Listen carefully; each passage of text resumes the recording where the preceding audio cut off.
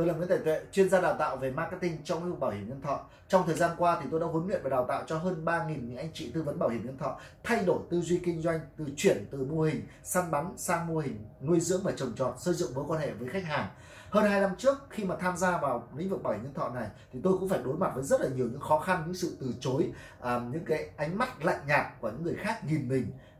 Và tôi tin rằng các anh chị cũng đang gặp phải những khó khăn như vậy, đúng không nào? Tuy nhiên, với cái nỗ lực và những cái kinh nghiệm hơn 15 năm trong lĩnh vực về marketing và bán hàng, đồng thời không ngừng học hỏi, cập nhật những kiến thức từ những người thầy, những guru trên thế giới, thì tôi đã ứng dụng toàn bộ những cái quy trình về marketing trên internet vào trong bảo hiểm nhân thọ và đạt được một cái kết quả vô cùng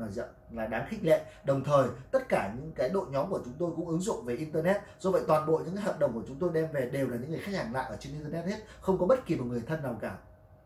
Với cái mong muốn là giúp cho hàng trăm hàng nghìn các anh chị tư vấn cũng có được cái kiến thức về marketing như thế này, tôi quyết định trở thành một nhà đào tạo về lĩnh vực marketing trong bảo hiểm nhân thọ lần đầu tiên ở Việt Nam. Và trong video ngày hôm nay thì tôi muốn chia sẻ với các anh chị một cái chủ đề, đó là 7 cái quy tắc về tiền bạc mà bất kỳ một tư vấn bảo hiểm nhân thọ nào cũng cần phải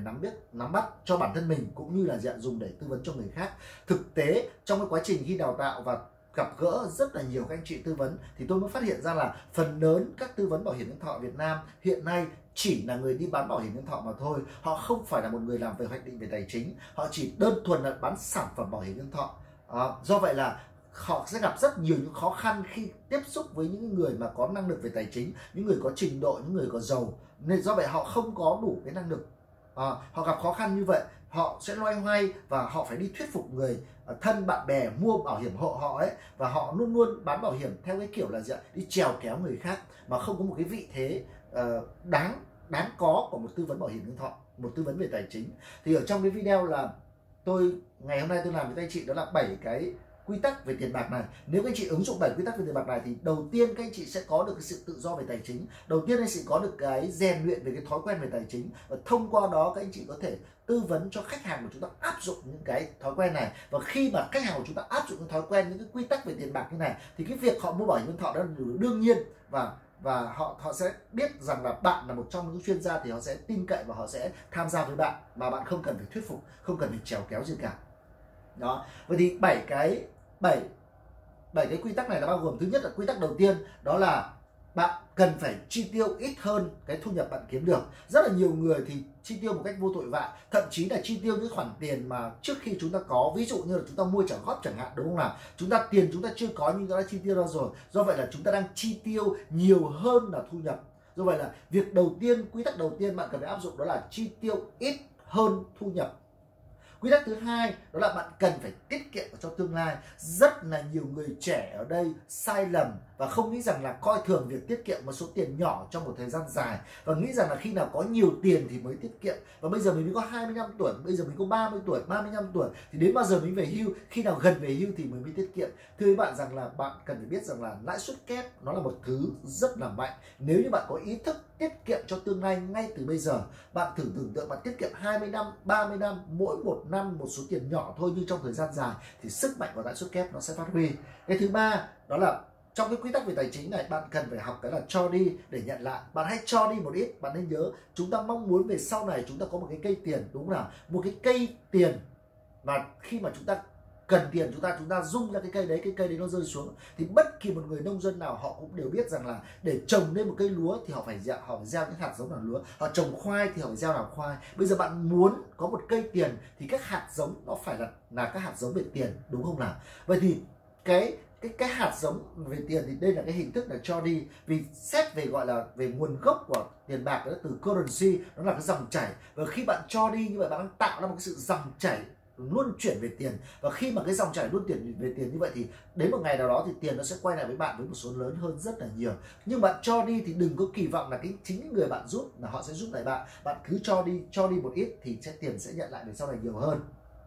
Quy tắc thứ tư đó là bạn cần phải có một cái quỹ dự phòng rủi ro, vì trong cuộc sống thì không biết chuyện gì diễn ra cả, nên do vậy chúng ta cần phải có một cái quỹ để dự phòng những cái rủi ro, để bất chắc trong trường hợp có thể xảy ra chúng ta không bị bấn loạn về mặt tài chính. Tiếp theo nữa, để chúng ta có thể tự do hơn thì chúng ta cần phải lên kế hoạch chi tiêu một cách chi tiết. Và phần lớn người bạn trẻ ở đây chúng ta không có cái kế hoạch chi tiêu này, chúng ta chi tiêu vô tội vạ và chúng ta chi tiêu theo cảm hứng. Khi có lương, có thưởng, có thu nhập là chúng ta đi chi tiêu, mà chúng ta không biết rằng là chúng ta cần phải liệt kê rõ chi tiết khoản nào, từng những cái mục chi tiết để chúng ta biết trước và chúng ta lên kế hoạch cho nó. Tiếp theo nữa, cái thứ 6 đó là các anh chị cần phải học cái kỹ năng quản lý về tín dụng. Thì đây là một trong những cái thứ mà có thể ở Việt Nam chúng ta chưa để ý tới nó, với là ở người Việt Nam chúng ta chưa quan tâm tới vấn đề tín dụng này. Nhưng với thưa với bạn rằng là sau này nếu bạn muốn làm về kinh doanh, bạn cần phải sử dụng đòn bẩy, đó là huy động vốn. Nhưng nếu như trước đây bạn không có cái điểm tín dụng tốt thì cái việc bạn huy động vốn nó rất là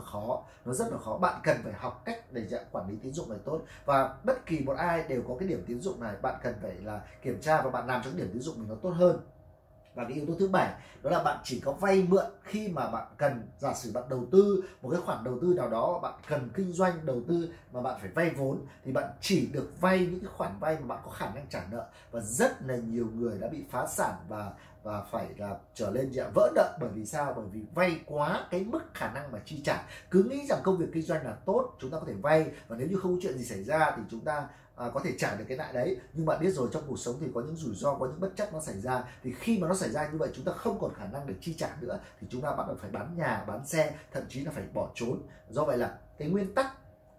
thứ 7 trong cái vấn đề tiền bạc đó là tuyệt đối không vay quá những cái khả năng mà chúng ta chi trả. Thì trên đây là 7 cái quy tắc này, 7 cái quy tắc về tiền bạc trong cuộc sống này, chúng ta sẽ áp dụng nó từng quy tắc một cách triệt để và đều đặn nhất quán, thì chắc chắn bạn sẽ tạo ra một cái thói quen về tiền bạc. Và khi bạn tạo ra một thói quen về tiền bạc như thế này, bạn sẽ trở thành một người làm tư vấn về tài chính. Và lúc này bạn đem những cái kiến thức của mình, đem những cái công thức của mình, đem những cái kết quả của mình để mình chia sẻ lại cho khách hàng, và khách hàng họ thấy cũng rất là giá trị. Và trong đó thì có một số những cái quỹ này, chúng ta sẽ nói về bảo hiểm nhân thọ, thì họ sẽ tham gia bảo hiểm nhân thọ để họ cũng có được sự bình yên về tiền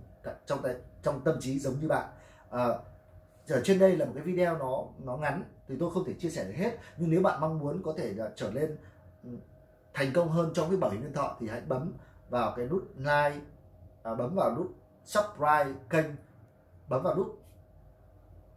Nếu bạn mong muốn trở lên thành công hơn với lại lĩnh vực bảo hiểm nhân thọ thì hãy bấm vào nút subscribe kênh này để cập nhật những video tiếp theo của tôi. Xin chào và hẹn gặp lại các bạn, và bạn có thể comment những bài học của bạn ở dưới đây. Xin chào và hẹn gặp lại các bạn. Tôi là Nguyễn Tài Tuệ, chuyên gia về marketing bảo hiểm nhân thọ.